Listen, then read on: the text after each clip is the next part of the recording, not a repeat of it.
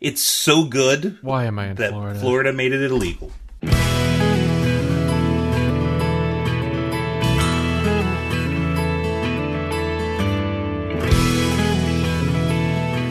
Hello and welcome to Judgecast. This is episode 309. I'm one of your hosts, Brian Perlin, and I'm joined this evening, afternoon, morning drive to work by the one and only Charles Feather. Hello, hello. And the one and only Marco Sanchez. Hello, everybody. Hello. And in this episode, we are not going to be talking about the policy updates that just hit yesterday. Yay, for policy updates, yay! Now wait, you might be saying, policy updates yesterday? That was a long time ago. That was like the beginning of last week. That's right, we're recording this episode from the past. I almost said the future, which would have been wrong. No, but it is from the past, but it's for the future. It's for, well, they're all for the future, right? But what if I like to live in the past? Can't help you there. That just sounds like a personal problem. Anyway, yes, it does. Yes.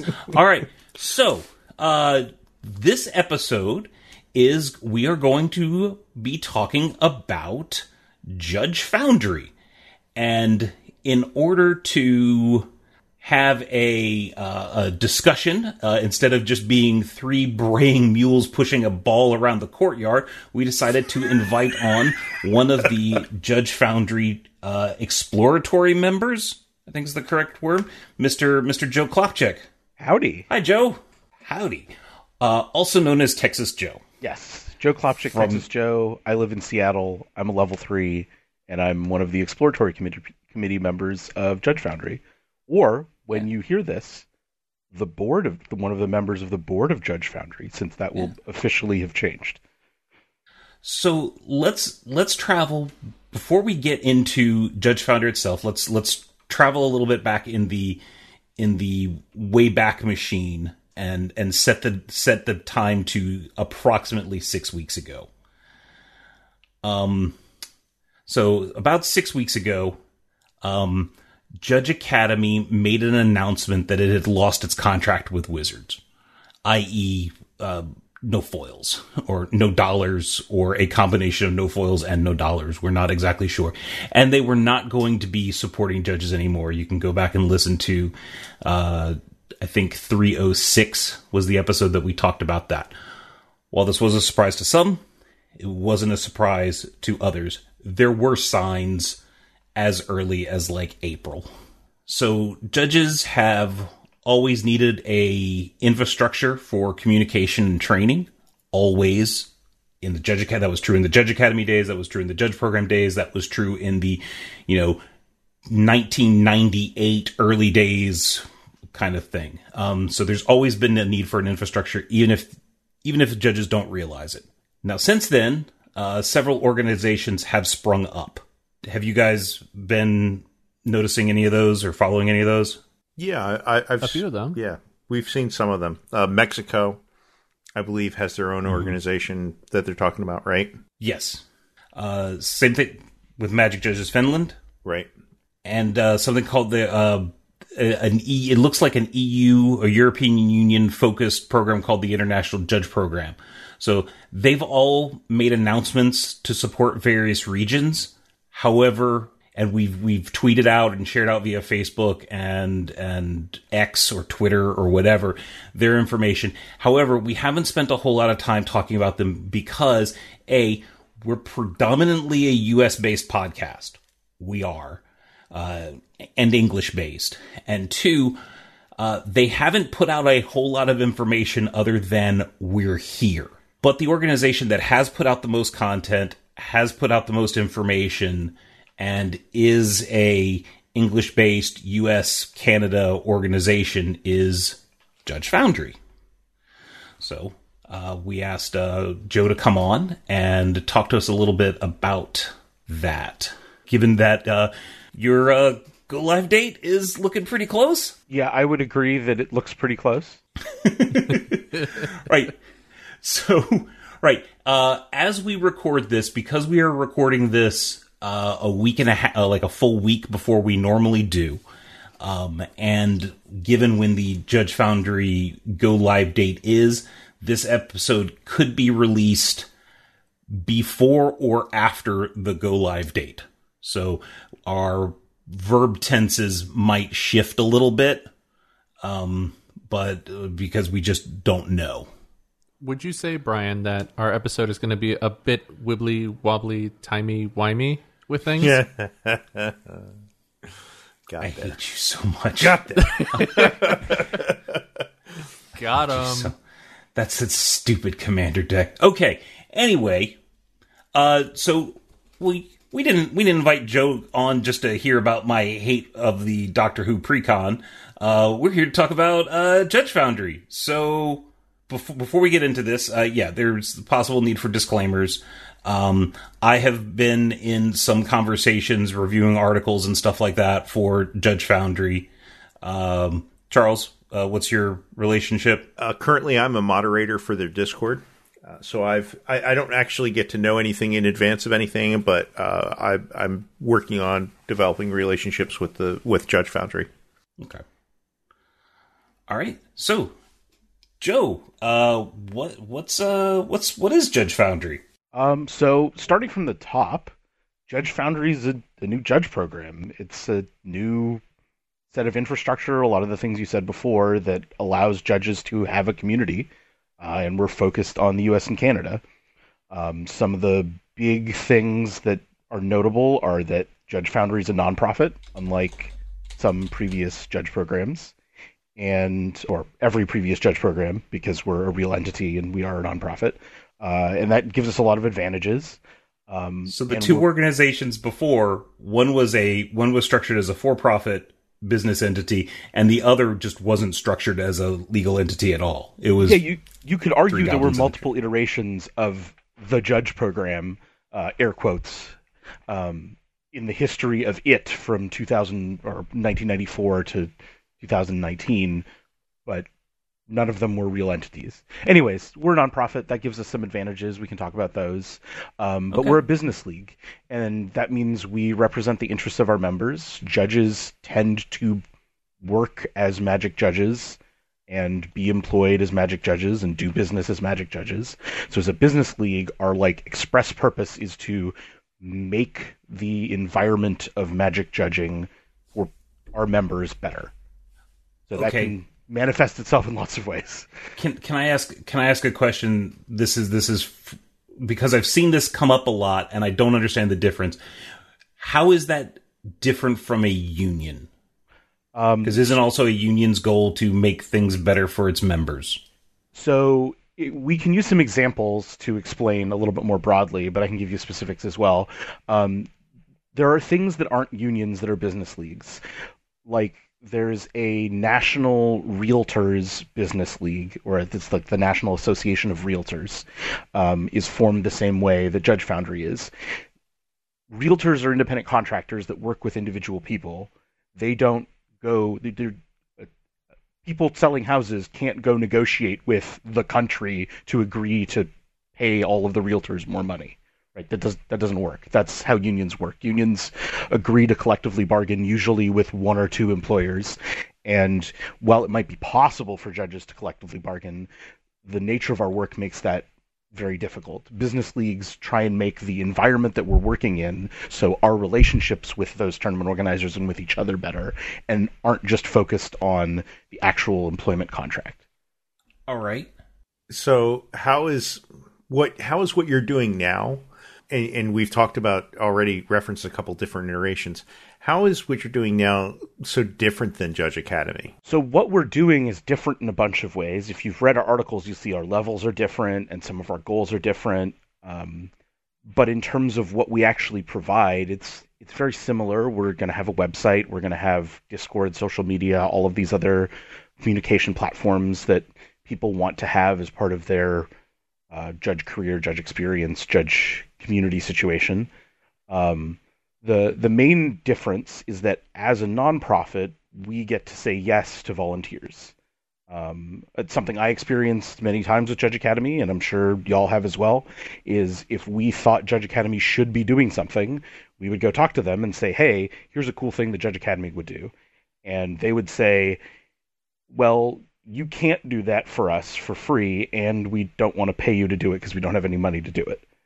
So they couldn't just take free work because they're a for-profit company, and that's how laws work. But as a nonprofit, we get to say, yeah, you're one of our members. You want to write exams for free? Great. That's exactly what we're here for. Please help us write exams. Please help us write articles. Please help us come up with new certifications and do all the other things that the Judge program used to do as a loosely organized group of people that didn't have an entity.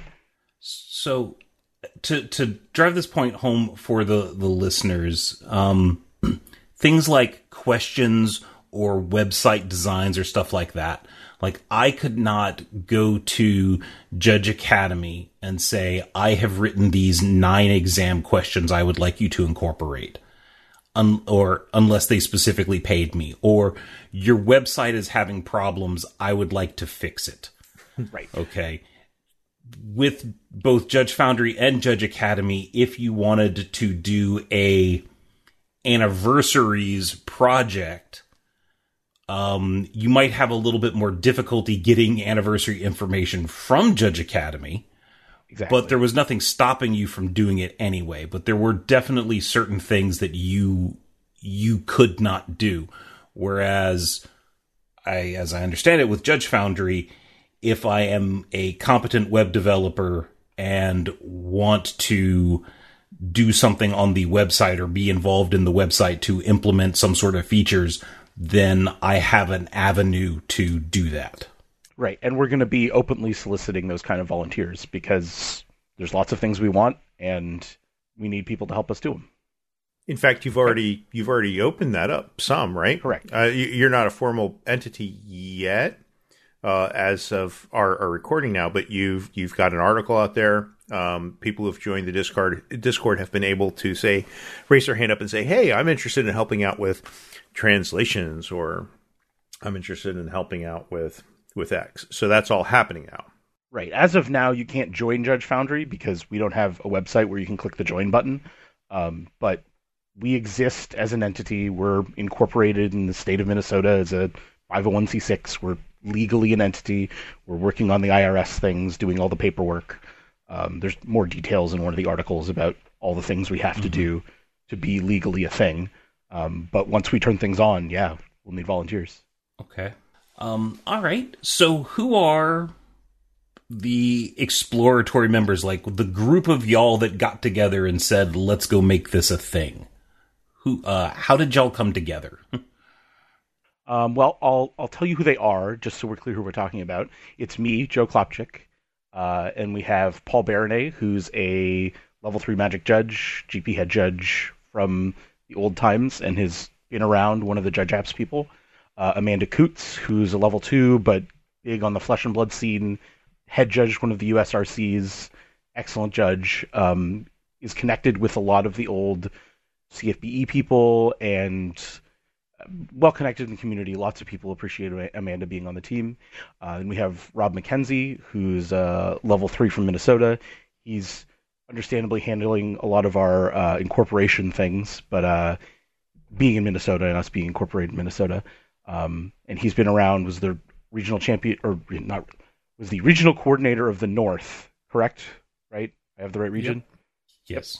For a long time. And then John Brian McCarthy, who is also a level 3 and also old GP head judge. And he works in nonprofit marketing, so has a lot of knowledge about some of the things that we might want to do. So yeah, that's our exploratory membership committee members. How did we come together? Yeah. Well, the story goes that as Perlman explained, met in a tavern. Yeah, right? We met in a tavern. It was a Okay. It was a dark night.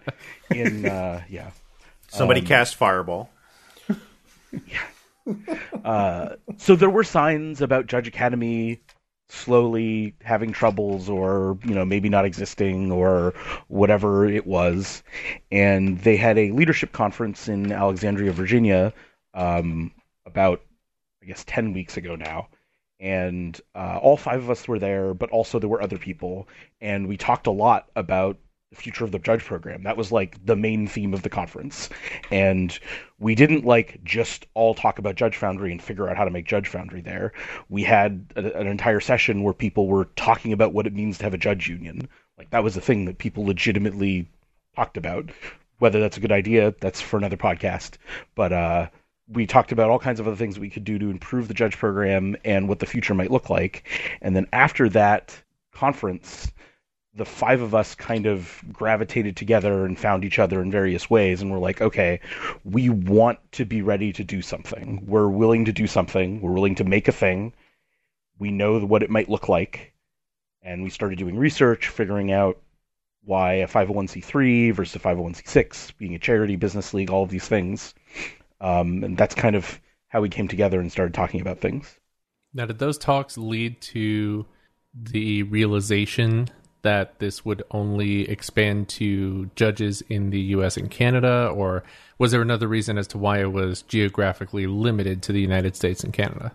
I would say that when we started talking, I don't remember who had the idea initially, or said the thing initially, but it was very quick that we were like, we want to do this for the US and Canada, specifically because it's easier. Like one of the reasons why other judge programs have struggled is because serving the entire world is very complicated. And if we're going to do this on a shoestring budget with hypothetically no support from wizards or TOs or anyone, we can't handle the whole world. We can't do translations. We can't do logistics. We can't mail anything to anywhere in the world.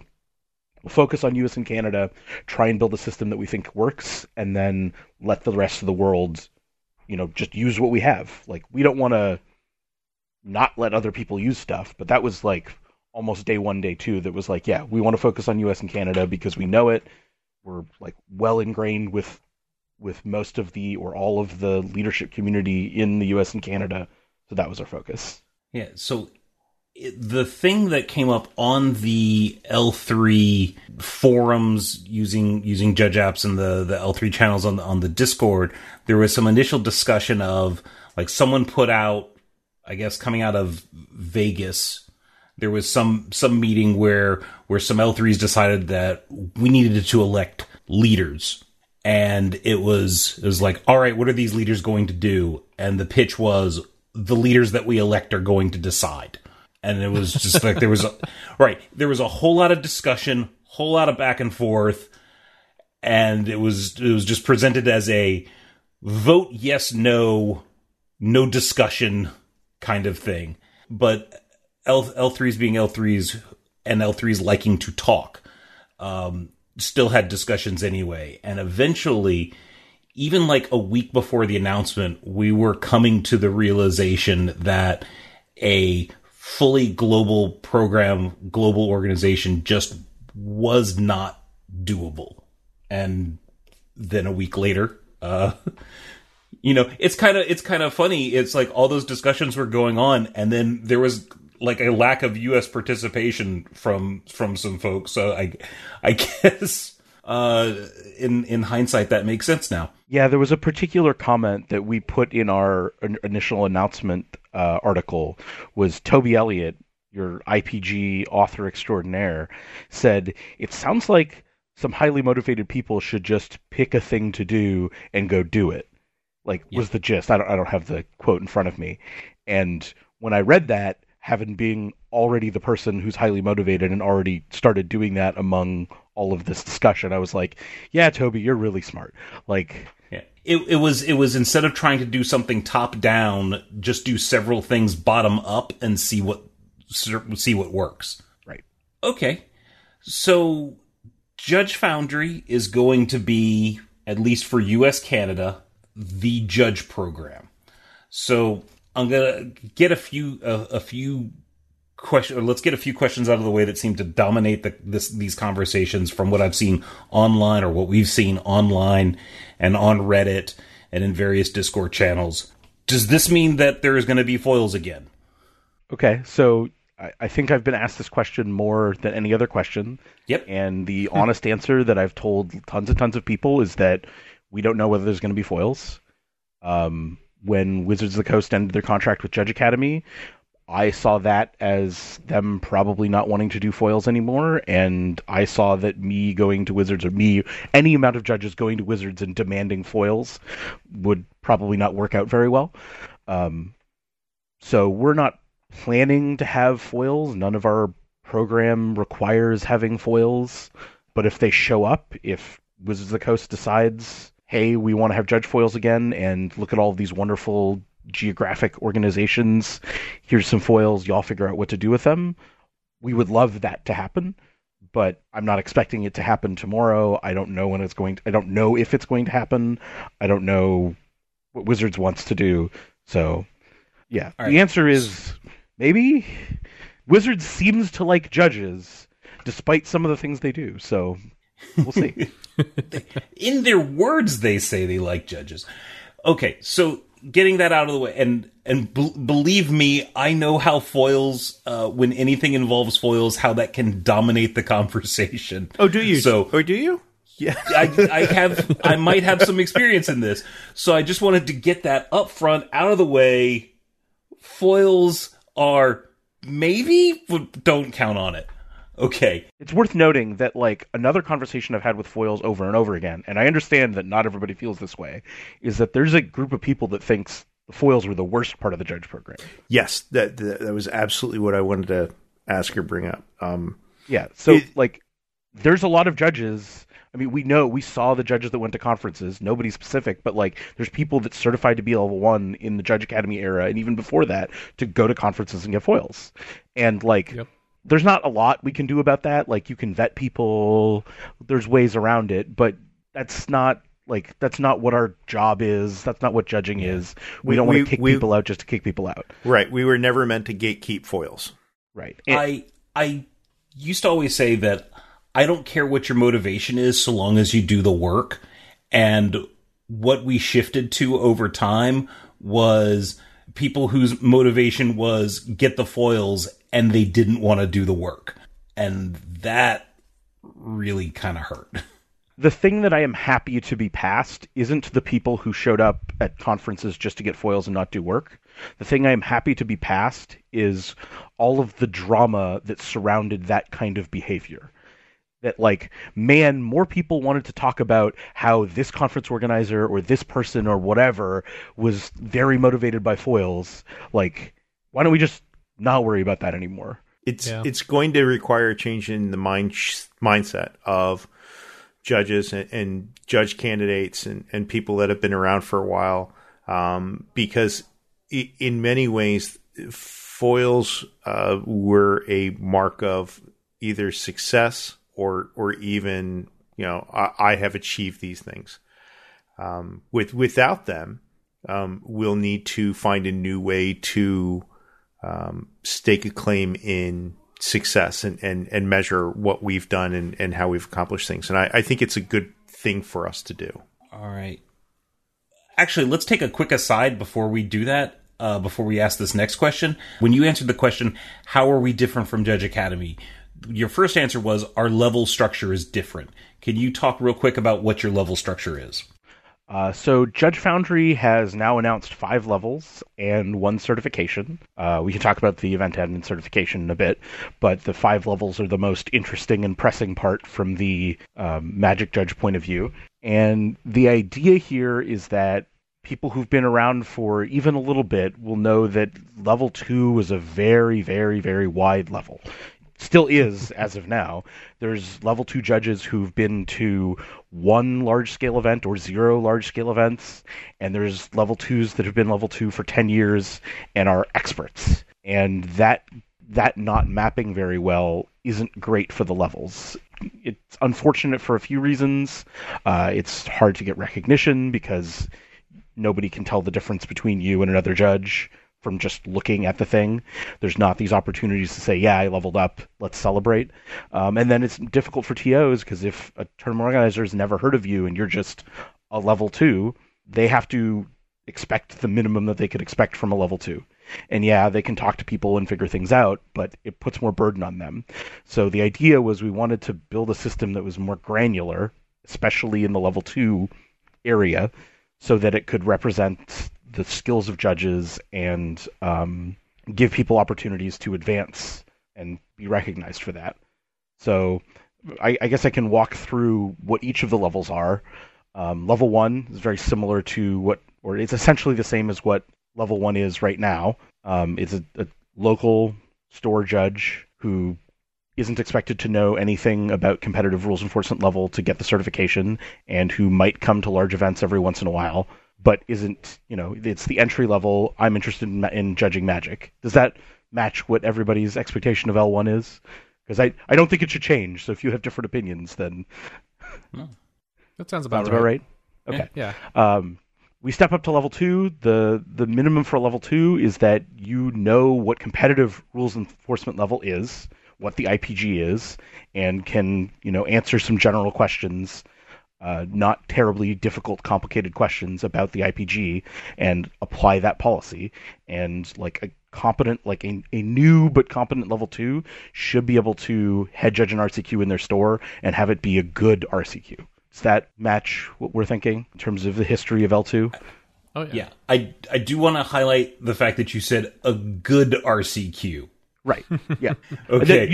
A lot of people can run an RCQ, but the difference between the store, person who works at the store answers the rules question and they're wrong 40% of the time, and a level 2 that's done this a couple times and knows all the rules and understands things, and it can be a very wide difference. Knows how to manage the rounds, knows how to work with the TO, knows how to do a DQ efficiently, and so on. Knows how to do a DQ at all. Right. I would say, yeah. I've thought a lot about where these things fall in the levels. I would say that just knowing how a DQ works and how you should do it is the lower bar for level 2. But I don't want to play in an RCQ where the head judge has told us, well, I don't know how to DQ people, so I'm not going to do that today. Right? That's a bad plan. That'd be rough. I don't think anyone would say that, but I'm certainly sure there are some judges out there that, if you press them, would feel that way. Anyways, that's level 2. And when we look at old level 3, the jump between old level 2, which we just kind of talked about, it's the same as current level, or the Judge Foundry level 2, and level 3 is, level 3s are experts at everything. Right? That I mean, I don't want to, hype myself here, but the general idea is they've been around and they know how to do all the stuff, and they're experts in tournament logistics and head judging and mentoring and all the things. The difference between what we just described as level 2 and that is huge. So the point of Judge Foundry level 3 and Judge Foundry level 4 are to give stepping stones along that path to what is now Judge Foundry level 5, so that people can learn along the way and get those achievements and get that recognition of, I'm able to do this thing now, or I've shown people that I can do this thing now, and now I can move on to the next thing. So level 3 is going to, the way I describe it is expert floor judge, and also probably reasonable at team leading. These are going to be judges that you see a lot at what we call multi-day events, is what we've defined the term as. A big event where lots of things happen, we call it a multi-day event. These are going to be strong floor judges at that event who might team lead every once in a while, who know how all of the teams work and know policy fairly well, and you can expect them to get policy questions, routine policy questions, correct, and not struggle with them, and not worry about their confidence or any of those things at a big event. I know that's kind of vague. You can go read the requirements, but many level 2s who've been level 2 for at least a year should look at level 3 and be like, oh, I'm definitely that. I know all the things. I should be level 3. The importance of level 3 is that for tournament organizers, the difference between someone who knows what the IPG is and knows what competitive tournaments are, and someone who understands everything that we do at a large event, is very large. So we want to have a certification that is, I know how to do all the stuff, or I've seen all of the stuff and I understand, what a big event actually is. And then, did y'all have thoughts on that? We talk about it, but I can tell you about level 4 as well. I mean, that seems pretty solid, having a good idea of where things are. And it's a nice gradient between the different shades of level 2 that currently exist now. And it's a nice way to kind of divide it up evenly, where it's measurable, it's attainable, and it's something you can visibly see from watching judges and having experience with them at events. So pretty solid. Right. And it falls below what I think a lot of people would have called level 2.5 in the past, where Yes, that was never a really defined thing, but a lot of the aspects of level 2.5 involve more leadership, more head judging, more of these other things, and we didn't want to include that. We want this to be like a good floor judge. This is the L2 that you say, yeah, you should staff this person, they're good, right? Like, and you don't need to tell the TO anything else. I would like to have them again. They know what they're doing, they're good. Then when we get to level 4 takes on more head judging, more expert logistics, and more policy. And probably the two highlights of level 4 are, one, that you get to level 4 by doing a panel like we used to do with level 3. It's a significantly easier panel than the old L3 panel was. And you also have to take the advanced rules and policy exam. We could dig into exams more if you want, but the most difficult exam that Judge Foundry offers is this advanced rules and policy exam, and we're saying that level 4s need to pass that. When you apply for level 5, you might need to pass it again, but there isn't a more difficult exam. Level 4 is like our policy experts. They get the questions right. They can tell you what the philosophy. They're the person that if you say, hey, go to them to do a GRV backup or an HCE, they're going to be able to always handle that situation really well. And they're going to be your Sunday head judges is the really high-level way of looking at this. Let me ask a quick question that's not in there about level 5, because it's something I've thought about, and I don't know if you have the answer, but we'll put it out there. How many L5s do you think Judge Foundry will have? What's the number? So that's a complicated question because it depends on how many US and Canada L3s decide that they want to judge again. If you look at the American and Canadian L3s, there's 45 or 50 of them that haven't completely retired and were active like 5 years ago. And when I look at that list, there's at least 20 of them that might have only done one event or none events, 0 events in the last 5 years. Okay. How many of them will come back? Okay. I don't know. It could be 0. It could be 15. Let's say out of the current pool, how many of them go in? Let me just say over under. Is it 5 or 10? I just want to put it out there so that people hear this number so that they understand that L5 is somewhat rarefied air. Yeah, I mean, rarefied air might be the wrong way to put it because we're not trying to establish that level 5s are like the end-all be-all judge and you need to respect them as gods. But my estimate is probably 15 to 20 by the end of next year. More like it's a difficult goal to achieve. And that, you know, and just because you're an L3 now doesn't mean that you have to feel like you have to go for L5. Correct. At the beginning of the level 5 article, which we posted last week, it basically says that we don't expect every current level 3 to want to get L5 because the old level 3 encompassed a bunch of community aspects and other aspects that you don't necessarily have to go all the way to level 5.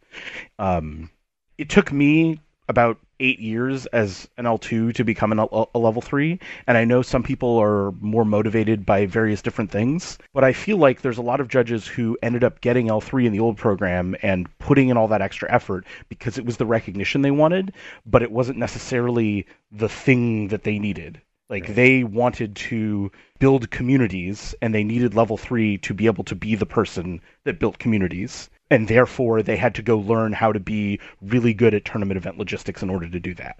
And that's not necessarily what we want to enforce, because people want to do different things. So it's important to, like, not necessarily think about level 5 as the end-all, be-all, greatest judge in the world. It's that they have the most event logistics experience and head judge experience, and they're likely to be a head judge of a really big event.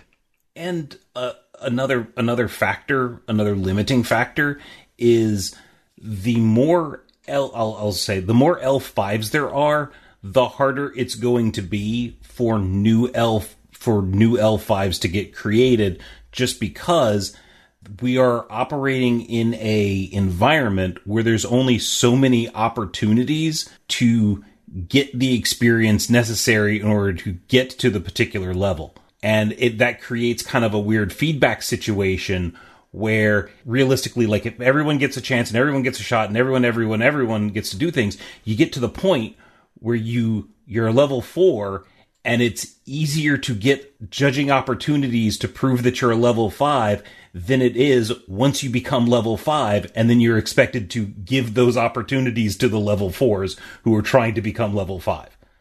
Like, I realize that that's like, like 100 L, if the program gets to like 100 L5, I'm just throwing that out there as a number, but there is going to be some equilibrium where the event environment has the number of L5s that it can support.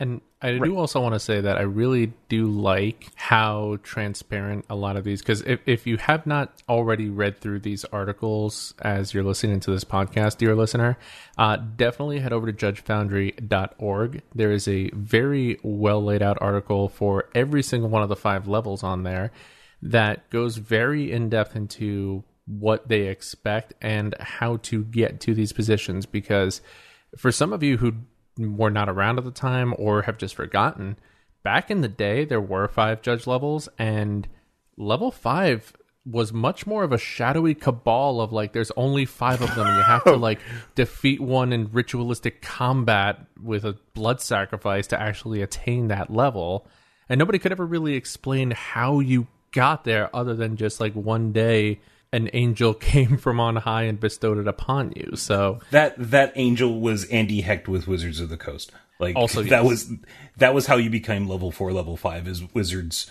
blessed you. But right. Because a lot of our listeners may not be aware that the 5 levels did exist.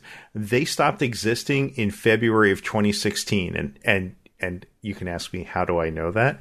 And it's because I went and looked at the Judgecast records for when Riki Hayashi was last mentioned, because when we last mentioned Riki in a show, we mentioned him as making L4, and I know that about a week after he made L4, they got rid of the 5 level system.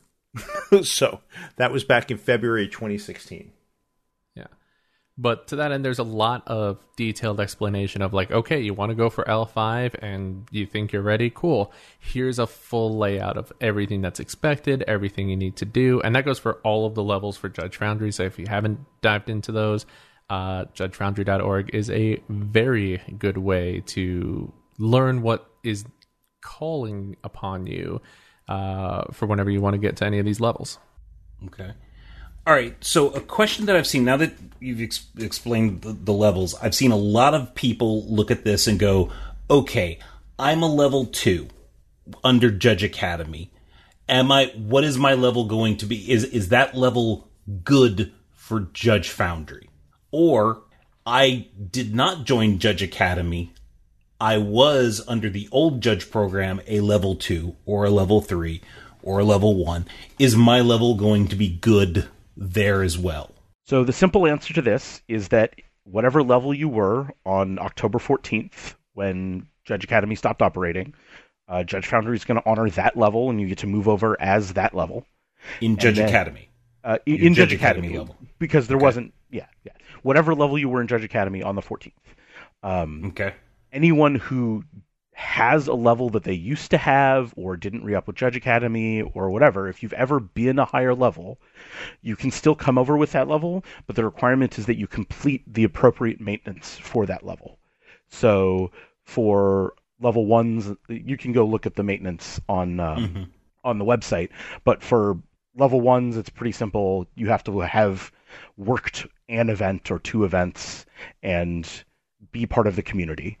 Fairly simple. Level 2 is also, I wouldn't say trivially easy, but if you're active in any way and used to be a level 2, getting your level 2 back is not going to be terribly difficult.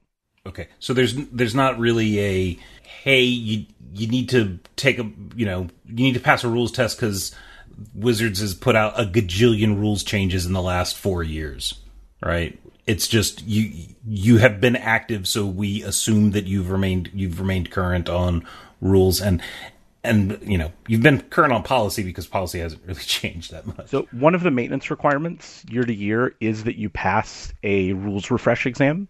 Now the rules refresh exam, you can pass update quizzes or the rules refresh exam. We can talk about that more if you want. But the update quizzes in general are, a new set has come out. there are new rules. Here is a quiz. Please take the quiz so you know what the new mechanic in the set is. If you do that every time, you get to keep your level. The passing score on these isn't 90%. You just need to go do the exams or do the quizzes, and you get to keep your level.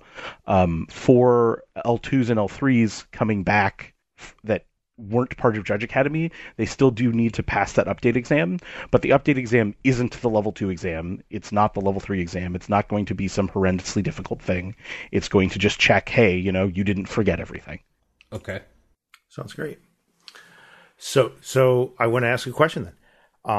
How much is all of this going to cost? Because I can't imagine that, things are completely free. You've mentioned a couple things that sound to me like they cost money. Being incorporated as a nonprofit definitely costs some amount of money. Server costs for the website and so on. What's going to be the outlay for the average judge, and is it going to be broken down by levels or anything like that? How's it all going to work? So starting with your last question there, it's going to be the same for every level. Everybody's going to pay the same, and member dues are $5 a month for in US dollars and $7 a month in Canadian dollars for our Canadian friends. I know that I've seen some discussion about it. Is that going to be something that we can pay for a year in advance, or is that still being worked out? So as of right now, we're going to launch with just the monthly subscription. The ability to pay for a whole year is probably something that will get built into the system. It's just not part of our MVP. We need to ship this on day one. So okay. I know there's been a lot of feedback. I believe all of you are in the Discord. People want this thing. I want to be able to pay for a whole year. I would love to be able to let them pay for the whole year.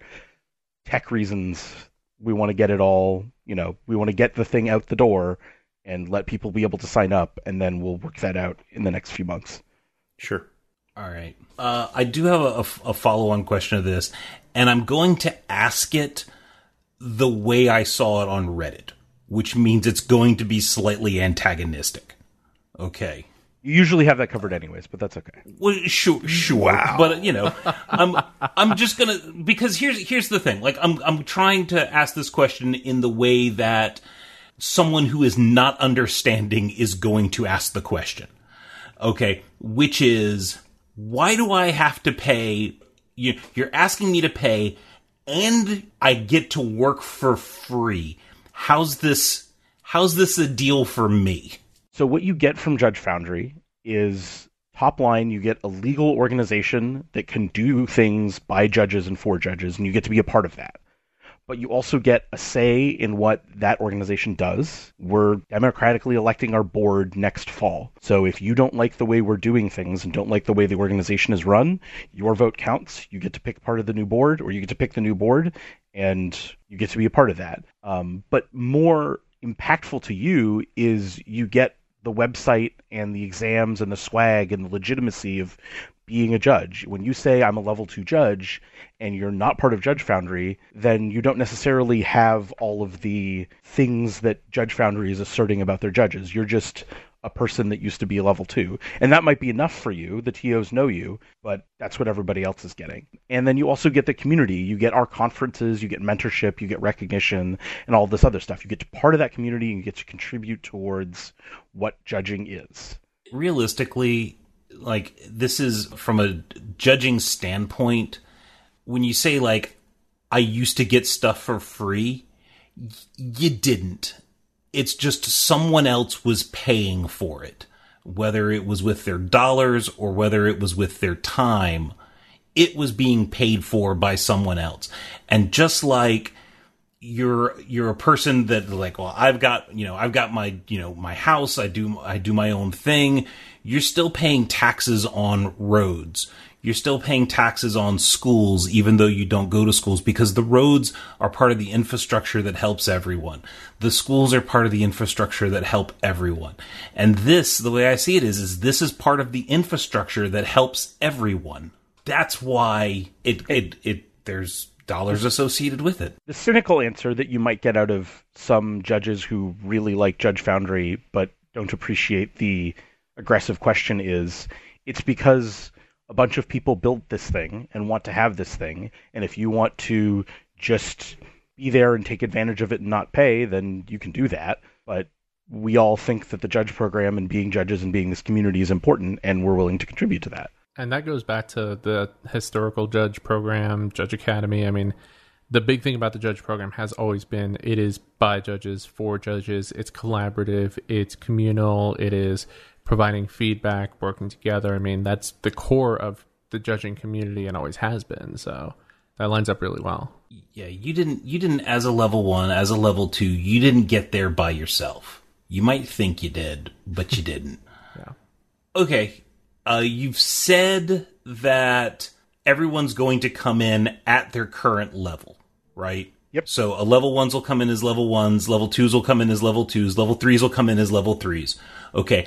Me personally, I feel that I can roll at least the level 4 level. Okay. How does that work? Do I have to go through the full advancement process, or maybe I'm a level 2 that operates at a higher level? Like, is there an accelerated path? Is there a magic wand where poof, I'm a level 4? So this magic wand will exist, and probably does exist by the time this episode comes out, because we're going to post about it later this week. But I want to start with the magic wand for getting level 3, which is that no, there isn't one. You have to do all the things, which I know might sound a little bit harsh, but the requirements for level 3 are that you show that you're a level 3 judge, which includes working some events, doing some different roles, writing reviews, and then you get a recommendation review from someone to say, hey, I think this person's a level 3, and then you do an interview with a level 4 or higher judge, and they say, yep, you can be a level 3. When we designed this, I was well aware, or we were well aware, that people are going to want to get level 3 right away, and if one person can just make someone level 3 by doing that interview or getting someone else to write them a quick recommendation and giving them that interview, then we don't need a complicated process to get a bunch of people to level 3. I personally, when we launch, or have been in the past week, I'm going to be doing a bunch of level 3 interviews because there are tons of judges that need to be level 3, and I will just go do all the interviews myself if I have to. And I'm sure there's other judges that feel the same way. There is no one's going to port over, existing level 3s will not port over to the existing level 3? So existing level 3s will port over as level 3, but existing level 2s don't have a button to press that says, I would like to be level 3 without doing significantly less than the entire level 3 process. There's also just asking them. There's also a policy test in there, right? Correct. There is a policy exam that they need to pass. Yeah. So that policy exam will exist. People will take the exam. As long as you pass the exam and have someone that will rec you, then you'll be fine. Now, note, this isn't the level 3 exam. Like, this isn't the old, very difficult judge program level 3 exam. We're not asking them to take that exam. We're asking them to take an exam that is tailored for Judge Foundry level 3, which, if people are very confident in their ability to do that, that exam shouldn't be particularly challenging. Okay. You have to go through all of the levels, correct? Like, if you are level 2, and you will have to go to level 3 and level 4. There is no skip level 3, go straight to level 4 or anything like that, correct? So I'll talk a little bit about the way that people are going to get level 4 and level 5 fairly quickly. And then you can decide whether that counts as that. First off, I'll say anyone that's currently level 2 and thinks they should be a level 4, which there are people that are that I think should be that, their priority should be get level 3 as quickly as you can, because if you expect to just get granted level 4 because that is possible and don't put the effort into getting level 3, that might indicate to the people evaluating you for level 4 that you're not willing to put in the extra effort and that you think you're entitled to this thing. Anyways, the way the level 4 process works, or the level 4 and level 5 process works, is that people submit an application. They say, I think I should be this level. Here are the things that support that. There's going to be a list of things that you can include, whether it be, what tournaments you've had judged, what roles you've had, reviews you've written, all of that. You submit that application with what looks like a cover letter that says, these are the reasons why I should be the level that I want, level 4, level 5. And then that will get reviewed by the level 5s, which I know is a weird thing for me to say, but will get reviewed by the level 5s, and the level 5s will decide whether you should just get that level. And the intent is to instruct them to be fairly conservative. If it's close, then you can say no, and they can reapply in 3 months, and this will be available for the first 6 months, just like you can get level 2, or you can get your old level back by doing the maintenance will be available for the first 6 months. Okay. So yeah, that's the thing, that the level 5s will evaluate it. You might have another question here. What are you talking about? There aren't any level 5s. Yes. I can imagine a few people that are probably L5s. Yeah, and I think a lot of people can also imagine a few people that are L5s, and that's basically what we're going to go with. I'm not going to say anything here because decisions haven't been made, but essentially we're going to pick some people and say, we don't think anyone's going to complain about these people being obviously level 5. Here you go.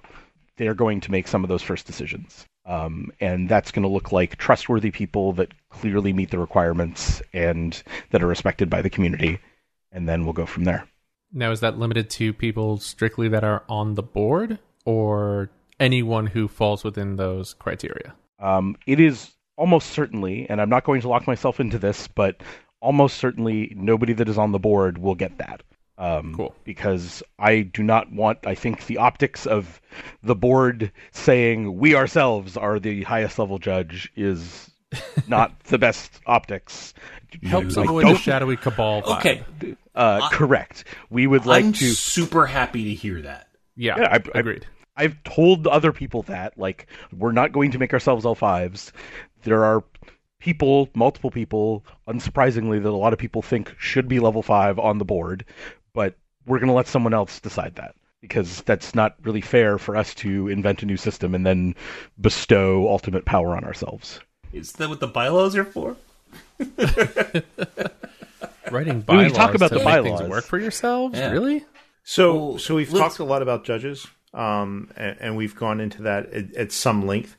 Can you tell us a little bit about TOs and how they're going to interact with Judge Foundry and what you're going to do to meet their needs, and if you even heard from TOs at all yet? Yeah, so we've talked to basically all of the TOs. Some of them have been involved directly in our conversations. Some of them we've gone back and forth with email, various different ways. And we want them to be involved. We think a judge program that doesn't fit what the TOs need is not going to be very successful. So we need to, talk to them, get feedback, do all those things. One of the things that we didn't talk about in the levels, when we went through all the levels, is the event admin certification. That was partially created because a TO told us, hey, this is a really good idea. You should do this. And we were like, yeah, we agree. The people who work prize wall or registration or whatever, who aren't necessarily judges, have been part of our community, right? Like, nobody here doubts that they're part of this community that we call the judge community. Even though some of us who are judges who have been doing it, yes. Right, but there's some people who are judges who do it and some people who aren't, and we don't want to say, oh, this is the judge party. You only take money at registration. You never passed an exam. You're not invited. Right. Obviously, we you don't get to wear wear pink on Wednesdays. Right. Hey, Exactly. look, I look good in pink. Never mind. So we talked about that and we built that certification.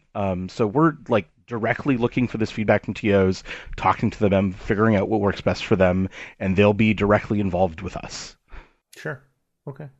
Can you give us any sort of vibe as to, like, so far what has the reception been from the TOs? Like, are they looking at it going like, yeah, we see this as a viable alternative to Judge Foundry or Judge Academy, or good to see the vibe of the old program back, or we already have extensive notes on people.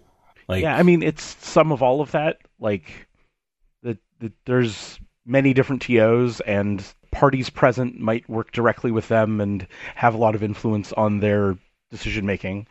So some of them are much more interested and interested in directly being involved, and some of them are waiting to see. So we'll see where they take it. We're hoping that we're going to offer a product that is judges. We're going to offer judges that are good enough for them to, I would doubt that any TO would go, oh, well, now that you're Judge Foundry level 4 and 5, you seem committed to them, we're not going to hire you anymore, right? Like, they're going to continue using the judges, and we're going to ask them for feedback, and they're going to be involved at least somehow. Okay. So, to that end, one big thing I've always heard is having easy access and means of communication between tournament organizers and the judging community. Will Judge Foundry be using judge apps or a similar style of website to help facilitate that? Or like, what's the plan for an online hub central portal of some type? So our website is going to be heavily based on judge apps and just use the judge apps infrastructure. I'm sure this doesn't come as a huge surprise to a lot of people. The Judge Apps infrastructure does a good job at exams and reviews and applications and a lot of things. So we want to take advantage of that. And we also want to, refresh it a little bit so other international orgs can also take advantage of that and it be the home for like Magic judges in general. We're not going to take Judge Apps down and put down Judge Foundry apps, and you can only use this if you're a Judge Foundry member. But there are going to be some things in the Judge Foundry version of Judge Apps, or the Judge Foundry portion of Judge Apps, that are only for Judge Foundry members. Like, if another organization pops up and wants to use Judge Apps, they don't just get to use our exams because they exist. They'll have to talk to Judge Foundry and figure out some way to handle letting them use our exams. So that actually leads to another question that we wanted to ask you, which is about how Judge Foundry is going to align itself, or maybe better is coexist with other organizations in the world.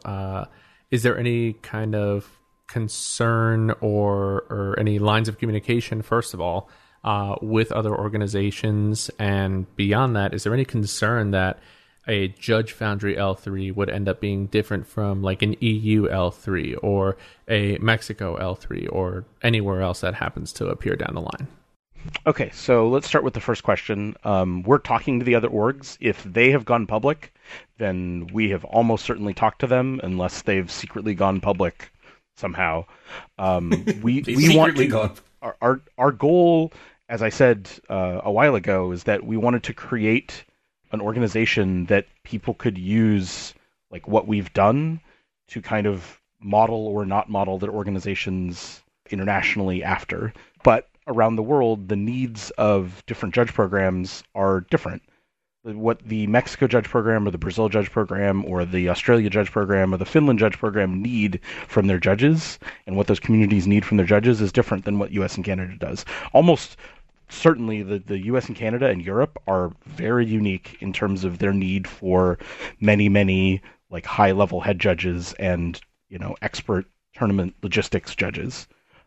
So we expect different communities to build things slightly differently, but we want to partner with them. We want to offer them to, license exam content and build reciprocity, which kind of leads into your second question, like how do we make sure, or not make sure, but what do we do about different level systems across the world? So one of the things we want to do is, and this requires partnership, so we can't just say we're going to do it. Other judge programs have to agree that we will honor each other's levels if someone moves between countries. So if you move from the US or Canada to Australia, and in Australia they're using the Judge Foundry level system, if they choose to, and you want to join their program, the agreement that we would have is you just get to be level 3, level 4, whatever you are over there. You don't have to retake your exam or do any of those things, which I think makes sense. We would want that. Oh, yeah. But it does mean that if some programs choose to have something different that isn't just the Judge Foundry level system, that reciprocity agreement would have to come with a definition of what equals what. Because the Finland judge program might not need 5 levels. So they might cap out at level 3 or level 4, and they might not match to us. But if someone moves from Finland to the US, we can still say, hey, if you were level 3 in Finland, you get to be level 4 in the US because they match up. So some sort of international conversion chart. Yeah, and it would be like, hopefully, an exchange rate, right? Well, exchange rate changed. These hopefully wouldn't change that much. But the hope would be that there would be a group of organizations that all respected each other and said, hey, we're all going to agree to these being the level equivalencies, and we're all bought in on these, so we don't have to argue about it or deal with one-of problems for the people that go between our organizations. Okay. Finish up your thought. That doesn't prevent different organizations from having different levels. And that's a thing that we're just going to have to live with without a umbrella or international organization that forces everybody to do one thing. But I don't think that is particularly realistic. At least nobody is going to create the judge program for the whole world and say everybody must follow these rules. So we're stuck with everybody gets to do their own thing, or maybe not stuck with. We're going to live with everybody gets to do their own thing, and some of those things might be different. And that's okay. Hopefully the international reciprocity agreements will make it easy for people to say, I'm basically a level 4. Now, speaking of the reciprocity, let's say I am a U.S. level 4 in Judge Foundry, and I move to Australia. Mm-hmm. Do I have to join the Australian organization, or can I continue to be part of Judge Foundry? Or vice versa? I move from Australia to the U.S. The likely answer to this, and I don't know exactly how it will work because of, prepaying for memberships and all that, can be complicated to work out those kind of things, is that you can't be a member of Judge Foundry if you aren't in the U.S. and Canada. There's various international law reasons. As we talked about off the top, we want to serve the U.S. and Canada, not the rest of the world. You can't just join our program because you say you want to. Is it restricted to U.S. and Canada citizens, or living on U.S. soil if you were in a military base, a U.S. military base in Germany? Yeah, it's essentially going to be United States residents. So we cover Guam, we cover all of the places that are the United States that aren't the United States that are the United States. Okay, so a military base in Germany would count. I believe that would count. Okay, I'm not. So don't quote you, but you hope that's the hope. Yeah. See, this is why you need lawyers sometimes. Yeah. One of those things that you need to pay dues. Dues are for. Yes, you pay dues because sometimes you do indeed need to ask a lawyer for an answer to a question, and lawyers are expensive. And we can't just not have lawyers. As much as we would all love to not have lawyers. Okay. So then, tangential to the previous question of how Judge Foundry wants to coexist with other organizations around the world, here's kind of a corner case. What if other organizations decide to pop up within the same region? So just for example, let's say another organization decides to start up within the United States. Let's say let's say the Kansas Collective. Yeah. Or the Southeast judges decided to do a Florida judge program. Oh, God, no. I'm sorry, did I say that out loud? Can I quit and join that one? Wait, never mind. Yes! I'm going to form my own judge program. There you go. Judgecast decides we're going to do the Judgecast judge program. What's the Futurama thing? I'm going to form my own judge program with blackjack and strippers. So let's say just somebody decides to come up and do something that may or may not be suitable for other judges, and it could be something that other judges may want to consider. What would your plans for coexisting be? Do you think that's even likely to happen? And I say this not necessarily for the U.S., but who knows? Maybe there are competing things in other countries for legitimate reasons. How would that even work? So what I would say is that having more than one judge program in a region is going to be, we'll say, generally detrimental to those judges, because having to choose a side and things not being the same and things being inconsistent and the things are being taught being inconsistent and this level 3 being unable to recommend this level 2 from over here to be a level 3, but they've worked together a whole bunch, that's really difficult. So lots of reasons why having two isn't the best for everyone. The way we would approach it is, I wouldn't say we want to be hostile, but We think Judge Foundry should be the judge program for the United States and Canada. So if someone else wants to come compete with that, we're going to try and offer something that we think is a better product, being both for the judges and for the TOs, with the judges being our product and our big. We hope that our business league will be better than the other business league options or other options that people have out there. And realistically, if some people wanted to form another judge program within the U.S., they have to do a lot of catch-up work just to get to the level of infrastructure that the Judge Foundry had. And since there are elections and, boards and stuff like that, it's probably a lot easier to just try to change the culture in the existing program than to build a whole other one and to hope that, if you build it, they will come. Sure. Yep. Hostile takeover. I mean, right? Yeah. Cool. I don't know. I'm lazy. I'd rather just take over something else that someone else built rather than build my own thing. Yeah. Yeah. Fair. So are there going to be bylaws, and will they be, visible? So there have to be bylaws because we're both a nonprofit that has to give our bylaws to the IRS so they can look at them, and we're incorporated in Minnesota, and we're required to have bylaws in order to do that. That's part of the laws. Because we have to file, or we are filing, or have filed, whatever the definition of future is, with the IRS to say, hey, we are, a 501c6. When that gets accepted, which we expect it to, because we're following all the rules, those bylaws just get published and everybody gets to see them. It's part of the IRS filing. So that necessarily means the bylaws get to be public. One of our values is transparency. I don't see any good reason to not just publish the bylaws once they're ready to be published. So that's the intent. They're going to be out there. You're going to get to see them, whether that's this week, next week, or has already happened. I don't actually know when that will exactly happen. There's various reasons why it may or may not have already happened. And just like your bylaws have to be public, your financial disclosures or spendings have to be public as well, right? Yes. So a lot of people have asked, what are you going to do with the money? What do you need all this money for?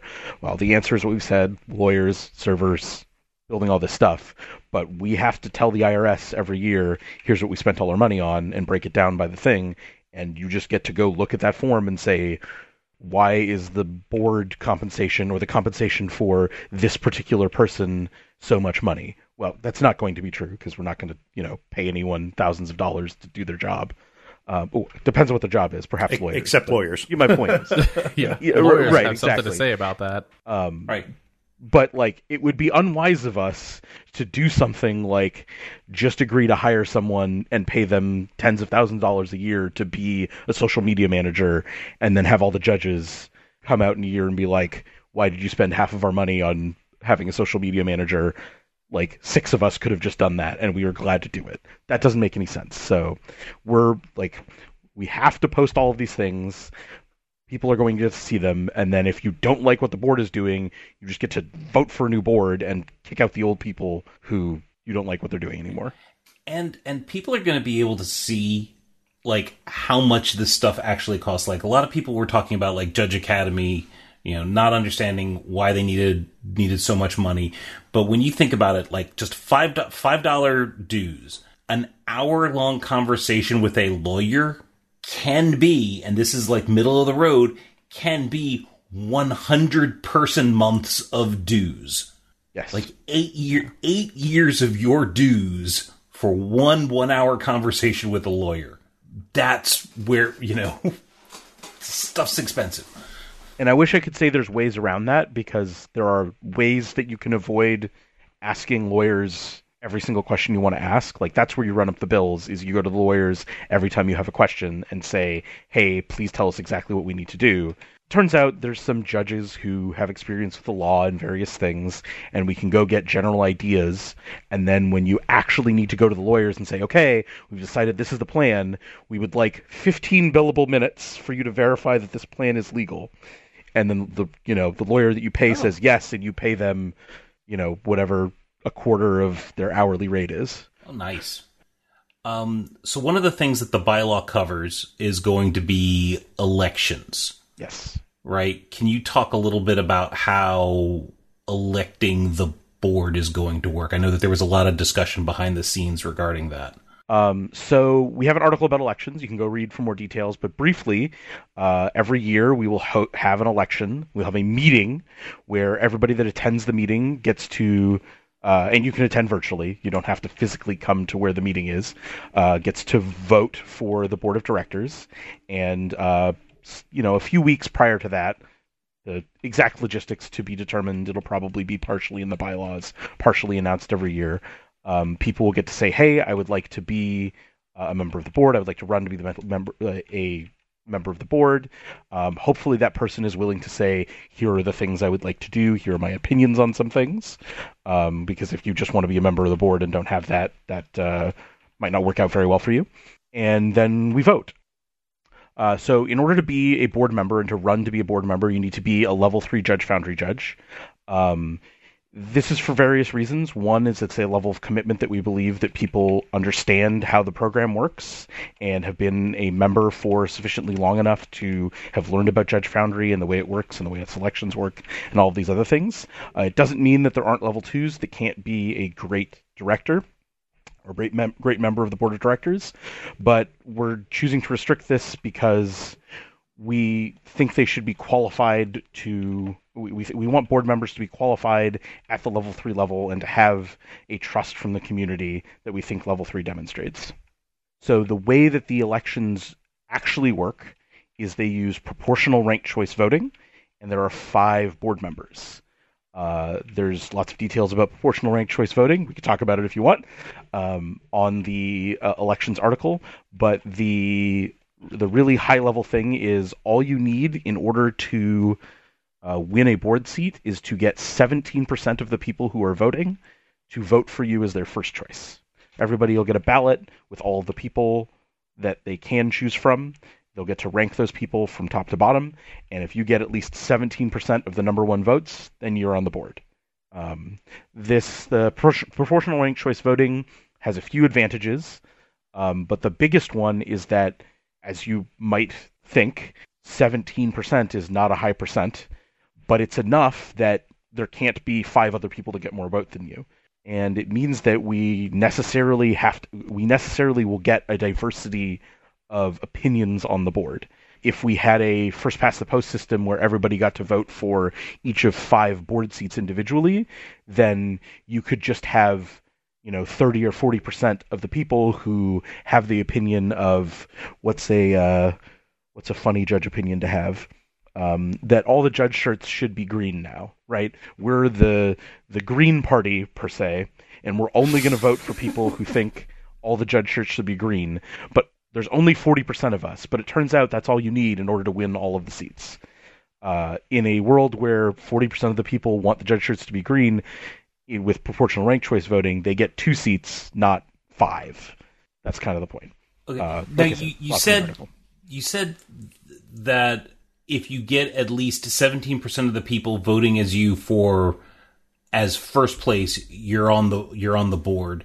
But doesn't it like if someone gets like 70% of the vote as their first pick, then because you only need 17% based on the 5 other people, then the other with like 50 some odd percent, the number 2 choices kind of get filtered to the other votes? Correct. The mechanic of proportional ranked choice voting is that if someone got 70% of the first place votes, then you would add up all of the second place votes for that person, and you would multiply how many votes that each candidate got of those second place votes by 53 divided by 70, so about 5/7, and they would all count as like you would. That person wins. They're eliminated from the people who are running now because they've won a seat, and now all of the second place votes count, and then you retabulate. You do that over and over again. So the math is kind of complicated, but essentially it's across the program, the people that got the highest the highest votes like collectively within like the first, second, third, fourth, we kind of look at across the board, like who did the best on the ballots as a whole, like looking at the ballot as a whole, right? Yeah, it's somewhat like that. If you want a more concrete example, so we have 5 seats. Imagine a situation where you have a bunch of people that want our shirts to be purple and a bunch of people who want our shirts to be green, right? If 70% of the people voted for the biggest purple candidate and 30% voted for the biggest green candidate, then they would each elect one candidate, right? Now there's one purple person on the board and one green shirt person on the board. And then all of those votes, they just get reassigned. So there's everybody's second choice vote matters. So when you make your choice, if there's 2 people that are running on purple and green shirts, but then everybody else is running on, normal judge things that we want to make end around better or whatever it is, now you don't have to commit your vote to only being for this one person because you care most about purple shirts. Right. You get to also say, I think these other things are important, or I think these other candidates, deserve my vote. Ranked choice voting it's complicated, and we probably haven't done a great job of explaining it, but go check it out. It's very fair. It's so fair and representative of the population that Florida has outlawed it in our local elections. That's how fair and reasonable it is our legislation has outlawed it. If that's not a ringing endorsement, I don't know what is. Yeah. So it's so good. Why am I in Florida made it illegal? So what we're talking about here, a lot of it sounds like the old Judge program and Spheres. Are there similarities here? How does this all work? So Judge Foundry is going to have some things that look a lot like Spheres, but aren't Spheres. But for a little bit of clarity on what you mean by Spheres, the old Judge program organized its leadership by having program coordinators, and then those program coordinators would assign parts of the Judge program or categories of projects like learning or testing to people that would be sphere leads and then oversee a bunch of projects. So for example, you might have the learning sphere that has a lead that has a bunch of different projects in it, like Knowledge Pool or other educational projects that would go out and teach judges things. And then that sphere lead, the learning sphere lead, would report back to the program coordinators and say, hey, here's how things are going, take direction, that kind of thing. Judge Foundry is going to be similar to that, but the spheres aren't quite exactly the same. Board members aren't just going to do all of the work in Judge Foundry. The board is going to select some people or find people to do large important projects for them that might look kind of like sphere leads. As an example, you might have a lead for all of our levels and testing who's in charge of making sure that exams are created, defining all of the levels, and managing the level 3 advance or the level 4 and 5 advancement process. That's going to be multiple separate projects, and that person might look like a sphere lead, and the board will say, hey, you're in charge of this, and then they get to go do all those things. It's worth noting that because of the way that Judge Foundry works and the way boards work, is that generally speaking, the board will say, or the board will decide, we would like to do this thing.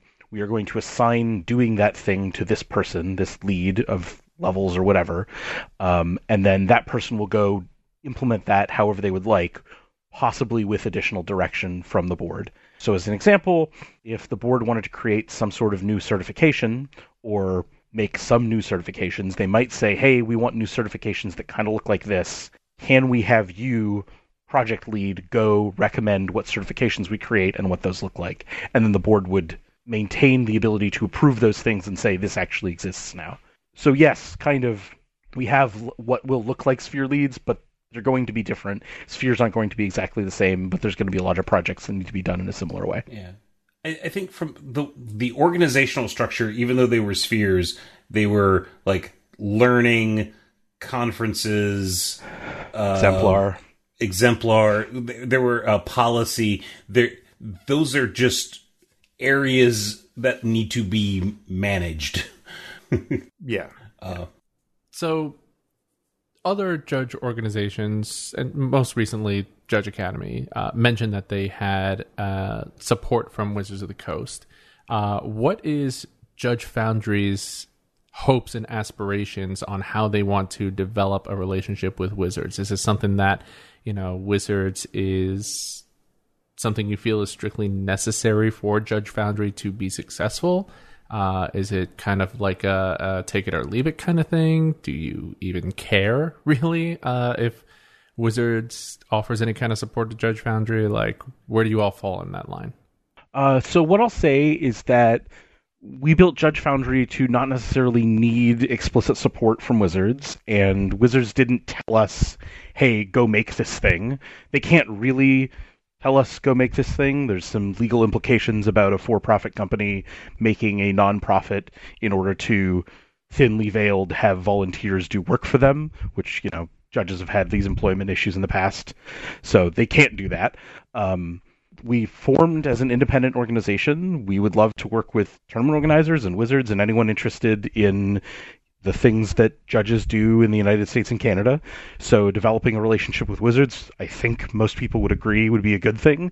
It's kind of necessary if judge foils are ever to exist, but like we said earlier, we don't know whether that's even going to happen at all.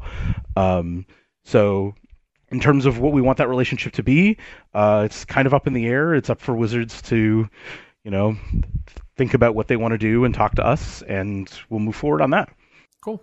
I like the perspective of, yes, you want to get support from Wizards in a way that makes sense for judges to do what they need to do as part of Judge Foundry, and not strictly as a, well, if Daddy doesn't say that I can go and do this, then I'm not gonna, Right. The Judge Foundry board, we're the five of us don't want to be beholden to Wizards, and future boards probably also don't want to be specifically beholden to Wizards. So anything we go do is going to be for the best interest of the organization, not just whatever Wizards tells us to do. Awesome. Yeah. However, from a good thing, a good relationship would be if the board was aware of organizational play changes, that were going to happen in 6 to 8 months. Then they could begin looking at what necessary changes or how that organizational play change would affect levels or the need for judges at particular levels. And that might help the rest of the world too. Who knows what's going to happen? We don't know what's going to happen next year. I don't think anyone here knows what's going to happen next year. Everything's in flux. But if Wizards approached Judge Foundry and said, "Hey, here's this thing that's going to happen in 6 months. You should design some updates for your levels. Don't tell anyone about it, but design some updates so when we announce this, you can announce that, and then the rest of the judge programs can go, oh, I guess we can just do what they did, and then they don't have to figure it all out on their own." Let's be realistic here, though. I said 6 to 9 months. You said 6 months. It's really going to be 6 to 9 hours. Sure. But I mean, it's not actually unheard of, because if you look at in 2014, we redefined level 2. We raised the bar on level 2 so that the baseline was being able to head judge a 60, 70 person event. And then they announced PPTQs about 6 months later, with the expectation that those things were going to be 60. Now, the reality was they were in the 14 to 30 player range. And look, L2 changed its definition about 6 months to a year after that became the case. But yeah, that wouldn't be the first time that there was a change. Okay, so I've got a question. When, and just to say this explicitly, when do y'all open for business? So it's possible the answer to this question is now in the past, as you are listening to this. It's possible that it is exactly right now, and it's possible that it's in the future, which is the greatest non-answer of all time. But the expectation is that we're going to go live in the near future, and it is certainly possible that we will be live in the next week from our recording, so slightly before Thanksgiving. There's a bunch of things that tie into whether we can go live and the things we have to do to go live. So we're not going to make any promises. We're not going to say when we're going to do it. It'll come up and you'll be able to sign up, and then we'll go from there. And then second to last question, but last question for Judge Foundry specifically. So behind the scenes, like writing articles, you've put in a ton of work on the level redefinitions, thinking about this kind of stuff, continuing to write the articles. Like, what's your driving motivation? Like, why Judge Foundry for you personally, Texas Joe? So I've been a judge for 14 years now, long time. It's a huge part of my life. It's things that's important to me. And when we started talking about what would happen in the future earlier this year, I had a vision for what we might be able to do, and that matched the vision of some other people. And we started talking about it, and I'm, highly motivated to make that vision happen and make things better for judges. There's lots of people I work with a lot, and my mentors and people I've mentored, and tournament organizers, and everybody that I think have, struggled through different eras of the judge program, and I think this can make it better, and I believe in it, and I'm willing to put in the work to see if that can happen. Brilliant. Okay, cool. You mentioned mentors, and at some point in time, I'd really like to just ask you, who are your mentors and why, and how important is mentorship going to play in the program? But I think we'll hear more about that soon. I really do. I think mentorship is going to be important to Foundry. Yeah, I mean, it's included in all of our levels. You need to have a level 2 to get you to level 1, which is a little bit controversial, but that's there. That's a requirement now. And mentorship is an important thing that may not have as explicitly been required in the past, even though I know a lot of people, still do think that's really important, and now it's going to continue to be. I'm excited. 100%. Where can people find you, and do you have anything that you'd like to plug? So you can find Judge Foundry at judgefoundry.org. All of our information's on there. Link to our Discord. You can come join the community, talk to us, give us feedback. If you had feedback about anything in this episode, anything you want to change, any ideas you have, please come on the Discord and tell us. No understatement. People come on the Discord and say things every day, and then we talk about them internally and go, should we change this? Like, we are open to feedback. We love all of the feedback. Please keep telling us things to do. We will evaluate them and decide what to do. The thing I would like to plug personally is the Hunter Burton Memorial Open. It's a charity tournament I run in Hearst, Texas every year. It's in the DFW area. We're a charity that supports suicide awareness and prevention. This is in March of next year. You can find us at hunterburtonmemorialopen.com. And it's a great organization. I'm sure most of the Texas and Texas area judges that are listening might already be planning to be on staff for that event. But anyone that's out there who wants to come check it out, it's a great event. It's real fun. Love to see more people out. Yeah. Every time I hear about the event, it's well covered on social media. I admire the work that's being done there, and I'm thankful for your efforts for that. Yeah, it's a lot of fun. It's the best event of the year for a lot of reasons. We get to do a lot of fun things that maybe we wouldn't get to do at other events. Awesome. Well, Joe, thank you for coming on, and appreciate all the work that you do, and the other trustees, Amanda, John Bryan, Rob, Bears. Appreciate y'all stepping up so that we weren't left adrift, as it were. Everyone for themselves. Yeah, I appreciate y'all having me on. It's been a fun time. Great to talk to you, and thanks for having me out. Hopefully we can, talk again in the future, and Judge Foundry succeeds, and everybody gets to be level 5. About that. Anyway. All right. That's our episode tonight. Join us next time when we may talk about, I don't know. I really want to talk about CubeCon, but I just don't know when it gets to happen. Anyway, until then, you can send us an email at judgecast@gmail.com, or like us on Facebook, or follow us on Twitter at Judgecast, and on Blue Sky at judgecast.bsky.social. And check out any of our social media for invite links to our Discord server for judges new and old, fans, and anyone who supports the judging community. Until next time, I'm Charles Feather, and I keep it fair. I'm Marcos Sanchez, and I keep it fun. I'm Brian Perlman, and I keep confusing the difference between a forge and a foundry.